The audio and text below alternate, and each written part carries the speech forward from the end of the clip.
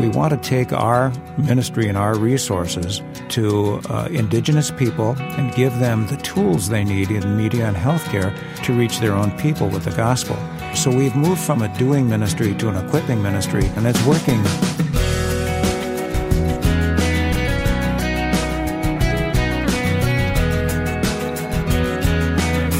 Our guest this week is Wayne Pederson of Reach Beyond. Welcome to First Person.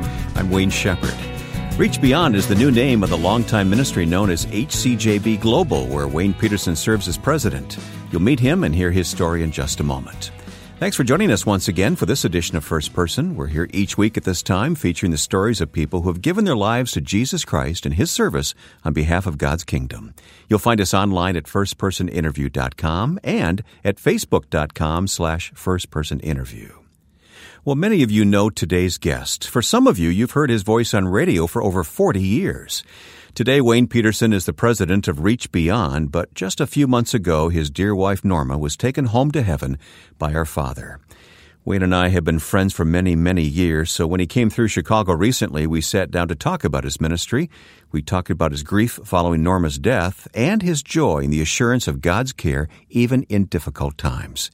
We started by talking about Norma. We were married 45, almost 46 years. Right? I didn't realize it's been that long. And I'm trying to focus on the joys of the 45 years we had rather than, what years we may have been deprived of. Our marriage was a wonderful adventure. We were best friends of each other and travel companions, prayer partners. So it's a big, big change. Through the years, as our lives have intersected on special events, I don't think I ever saw you without seeing Norma at your side. Well, we were such a team, and when I would be meeting or speaking or whatever, she'd be talking to the spouse of the missionary or the person doing the cleaning. She had this unique ability to connect with people that, were sometimes ignored in a situation like that. And she was such a good listener that people would pour their hearts out to her, and they felt they had made a friend. So she had that unique ability to connect with people that was a great asset. I think that's true with so many wives. It seems like they're almost in cahoots with the Holy Spirit, doesn't it? I mean, they're kind of like the voice of God in our life sometimes. So. Well, I remember what Joe Stoll used to say about that. People would ask him, "Do you ever hear God's voice?" And he says, "Yes," and it sounds a lot like Marty.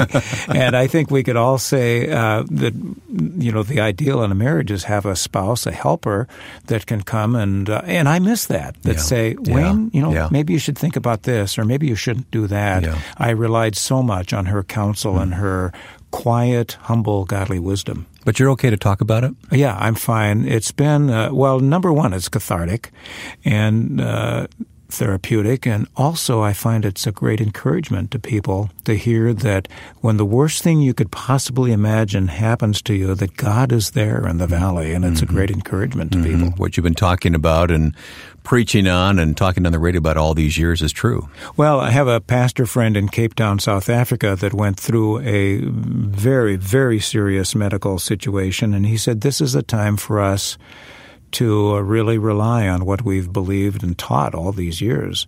And as C.S. Lewis said in his Grief Observed, he said, that these are times that we try the truths that we believe in the valley. Do we believe it or don't we believe it?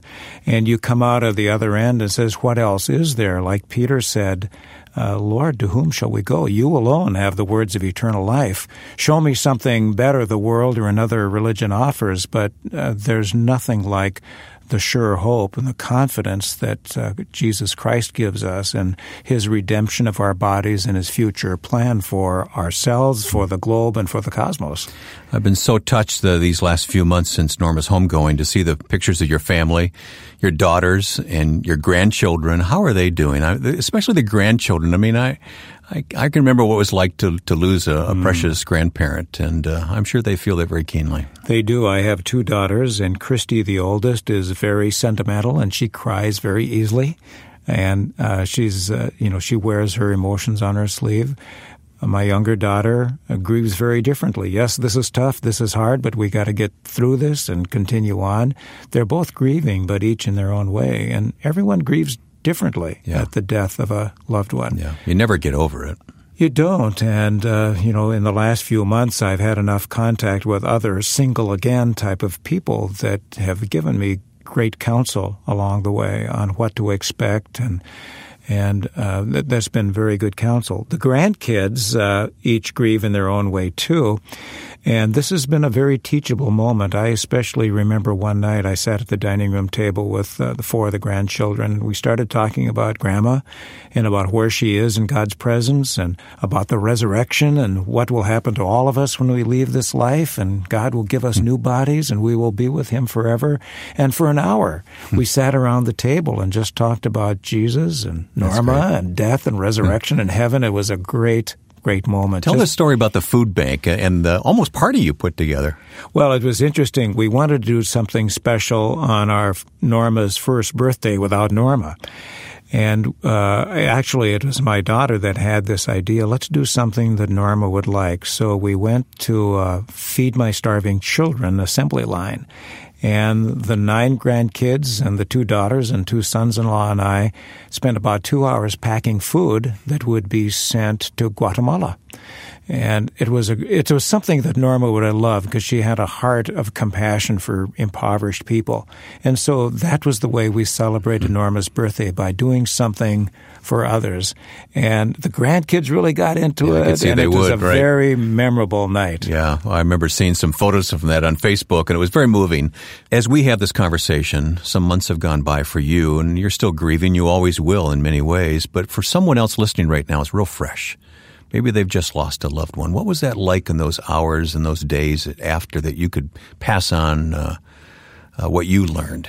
Well, we were there at Norma's passing. She passed away in our living room in Colorado Springs, and my 2 daughters and I were there. And as it was obvious the time was coming, we held hands with Norma. We told her we loved her. We quoted Scripture, John chapter 11 and Psalm 23.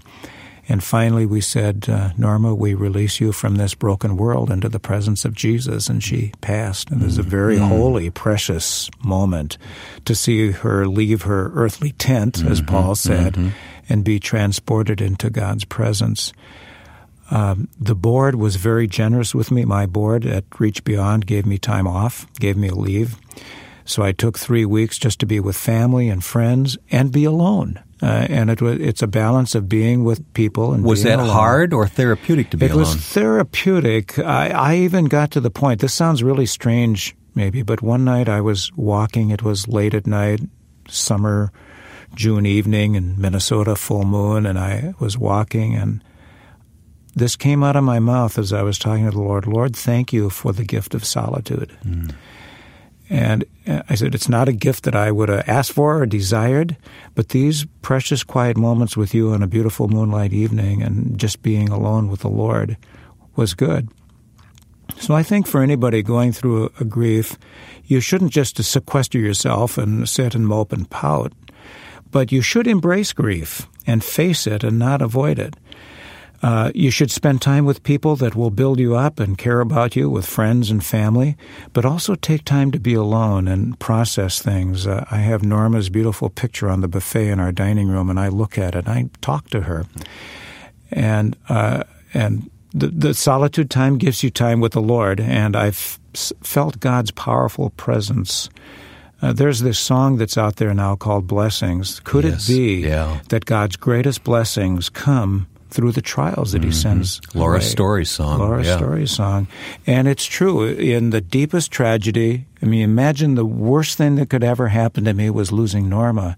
And yet through that deep trial, God has been there in marvelous ways I can't even explain. When did you meet her? Well, we met in high school. I mean, we grew up in the same farm community, so we knew each other since grade school, but we really got... Up in Minnesota, northern Minnesota, small rural community, and we had vacation Bible school together and youth group together, and one night we were standing under a maple tree at Maple Lake, and she was talking, and here we go. Here we go. And I said, this girl is an amazing conversationalist. And I teased her. She didn't stop talking ever since. But we made that connection at that time, got to be friends for a year and going to class together. And it was when I was a senior in high school that we started dating. And we just clicked, and it was just a wonderful relationship. And so we married when I was a senior in college. And when I was working at KTIS in Minneapolis, that all happened. So we were married for almost 46 years, but we dated for 4 years, so half a century. How about that? What is a highlight of that 46 years together that will always be with you? Well, I think the highlight would have to be, and it's probably a series of highlights, most recently, having the opportunity to travel around the world to places like Africa, Asia, South America, and see God at work in the hearts of people that are embracing Jesus for the first time as Norma their Savior. Enjoyed going with you on those trips. The board encouraged Norma to travel with me, and she did. And the adventure of visiting exotic but difficult places like Nepal, for example, and Ghana, Africa. These are places that are impoverished and very needy, but the quality of the people and the experiences we've had traveling together, it's not just one experience, but that's been the highlight. We had this great adventure these last 5 years that I am so thankful for. Mm-hmm. That's how I first met you was really, we knew each other, but it was really during the Amsterdam conferences that we got to know each other. And I saw your heart for the world open up at that conference. Well, for both of us, Wayne, I think that was, even though we were working for Christian Ministries, you at Moody and me at Northwestern, to be exposed to that cross-cultural experience in Amsterdam with thousands of evangelists from around the world gathered together with a common love for the Lord. That was a life-changing experience for both of us. And remember, we did the Wayne and Wayne show, trying to convey. How could I forget? This, right? We co-anchored, didn't we, from Amsterdam? That was a great experience. So we were forever friends after that. Yeah, two networks coming together with two anchors by the name of Wayne. Yeah, so that was go great. Figure. And then we ended up working together at Moody for a short time. But that Amsterdam experiences, both Amsterdam events, were a time that opened my eyes to what God is doing around the world. We'll continue talking with Wayne Pederson of Reach Beyond about his ministry today, here on First Person.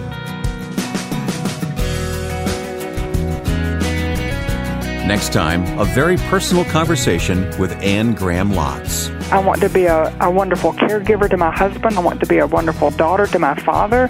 And I want to be a servant of Jesus that lives with no regrets. I want to live my life for Him so that when I see Him, I'm not ashamed. We will talk about life's journey and the hope of heaven. Anne Graham Lotz, next time you join us for First Person.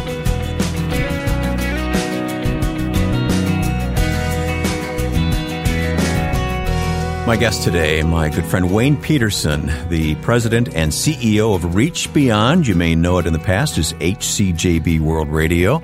Reach Beyond, I like the new name.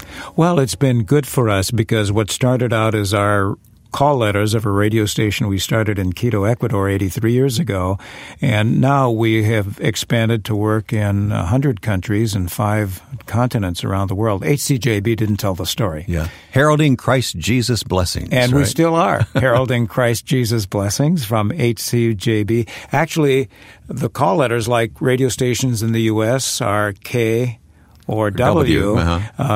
Radio stations in Ecuador are HC. So that's where Clarence Jones assigned that acronym, Heralding Christ Jesus Blessings.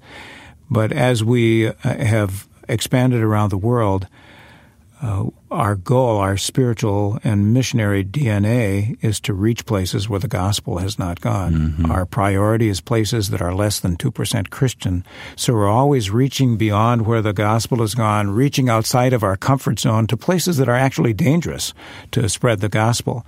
But this is what God has called us to do.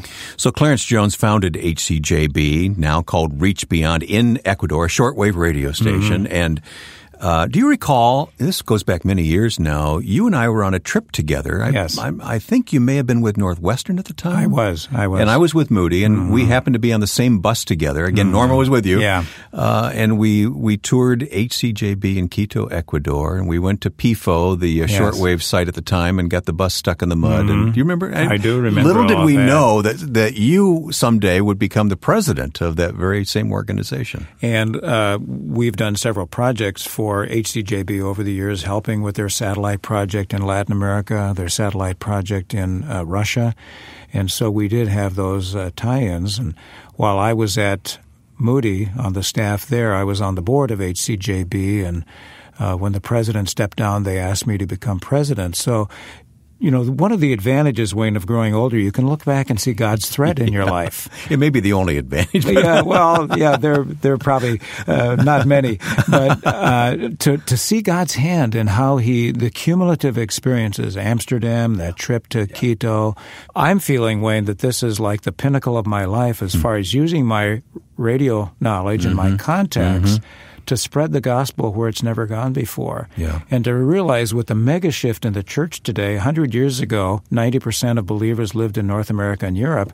And today, over 2/3 of the believers live in Asia, Africa, and South America. Well, I think you're living a living example of what Bob Beale talks about. He says that a man reaches the pinnacle of his influence in his 60s. Now, I don't want to give away your age, but you're in your 60s, right? I am, yes. All right. So yes. You're God is using you to contribute. Talk more about Reach Beyond today.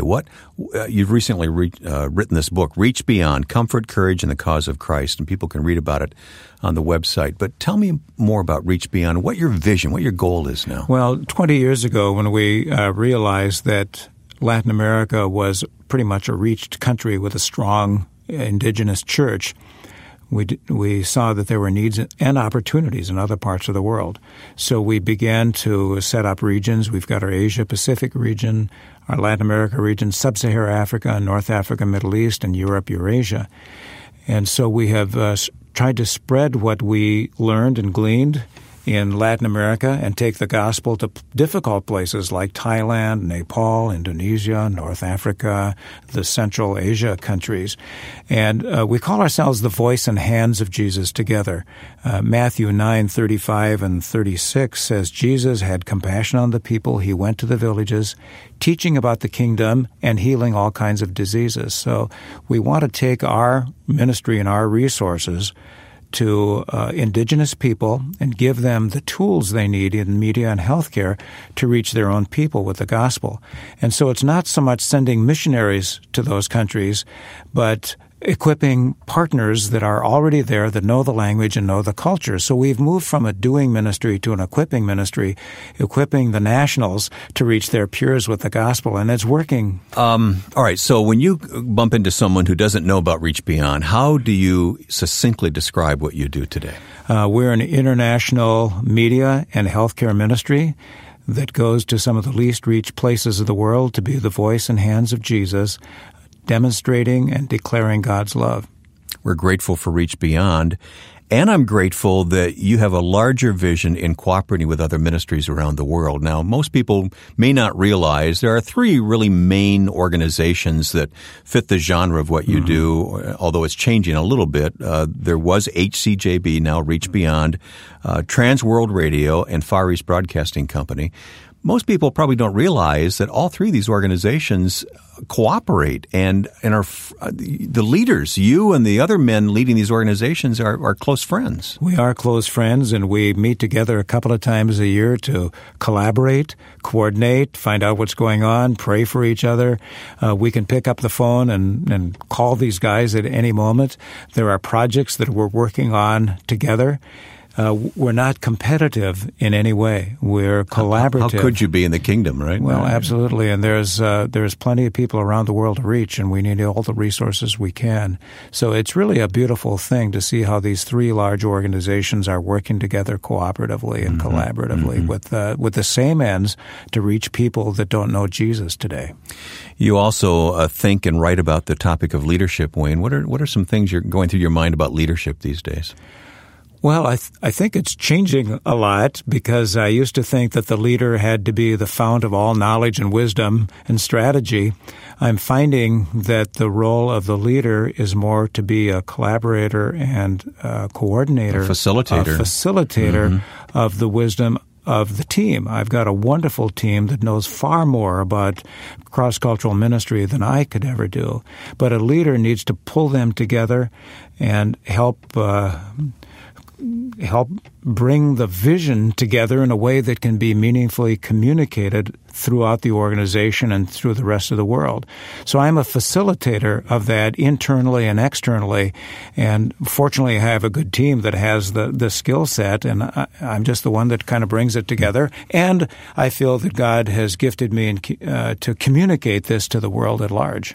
I know you travel a great deal in these countries where there's ministry activity. Talk about a recent trip and what you learned and what you saw as an example of this cooperative leadership. My most recent trip, just a couple of weeks ago, so that's the one I'll use, we visited a radio station in Ghana in a heavily Muslim area, and we helped start that station 4 years ago. And when we were there, we prayed in a room, bare walls, no equipment, in the backyard where there was grass, no tower. And today that radio station is broadcasting in 6 languages to a heavily Muslim part of the world. Doing great. In the same trip, I visited a tiny village that is covered by another radio station we planted in the jungles of Africa. And in this community, they first showed me the pond, the brown pond, from which they were getting their drinking water, their cleaning, their cooking. You've seen some of that. And then took them to a new well that our community development people put in, and they pumped the pump, and beautiful, clean, cool water came out. And then visited the latrines, so people were using latrines instead of just stopping in the bush any place. And then with a pastor that was bringing recordings of the New Testament and playing for the Bible listening clubs, and seeing how combination of radio, water, latrines, hygiene and sanitation, and Bible listening clubs changes a community overnight. And it is so gratifying to see the chief of the village gathered with the elders thanking us for coming in. And we had one experience a couple of years ago where the chief came up to us after we put in a water, and he said, "In the last year since you were here, nobody's died." Oh, boy. How rewarding, huh? It really is. Yeah, very nice. What a privilege to be involved in something that is changing lives and changing communities to the glory of God. Wayne, last question today. What scripture is really impacting your life right now? One that I've been leaning on very heavily, I guess I have to use 2, Wayne. Okay. is Isaiah 41:10, just relating to Norma's passing. "So do not be afraid, for I am with you. Do not be dismayed, for I am your God. I will strengthen you and help you. I will uphold you with my righteous right hand." And that verse has really sustained me. Yeah. And the second one from the New Testament, from 2 Corinthians 4, "Therefore we do not lose heart, though outwardly we're wasting away, yet inwardly we're being renewed day by day. For our light and momentary troubles are achieving for us an eternal glory that far outweighs them all. So we fix our eyes not on what is seen, but what is unseen, since what is seen is temporary, but what is unseen is eternal." Today's conversation with Wayne Pederson will be available in the audio archive of our website, where you can listen again or share the link with others who would benefit from the interview. You'll find it at the website firstpersoninterview.com. We'll also place additional information and a link to Reach Beyond at the same site, where you can learn more about Wayne's book entitled Reach Beyond, Comfort, Courage, and the Cause of Christ. Just visit firstpersoninterview.com. And to leave a comment on today's program, visit our Facebook page, facebook.com/firstpersoninterview. Again, that's facebook.com/firstpersoninterview. Next week, our guest will be Anne Graham Lotz, the daughter of Dr. Billy and Ruth Graham. Anne will talk about her life today with a husband who is ill, while at the same time her father, who is 95, needs care. Now, with thanks to my friend and producer Joe Carlson, I'm Wayne Shepherd. I hope you'll join us again next time for First Person.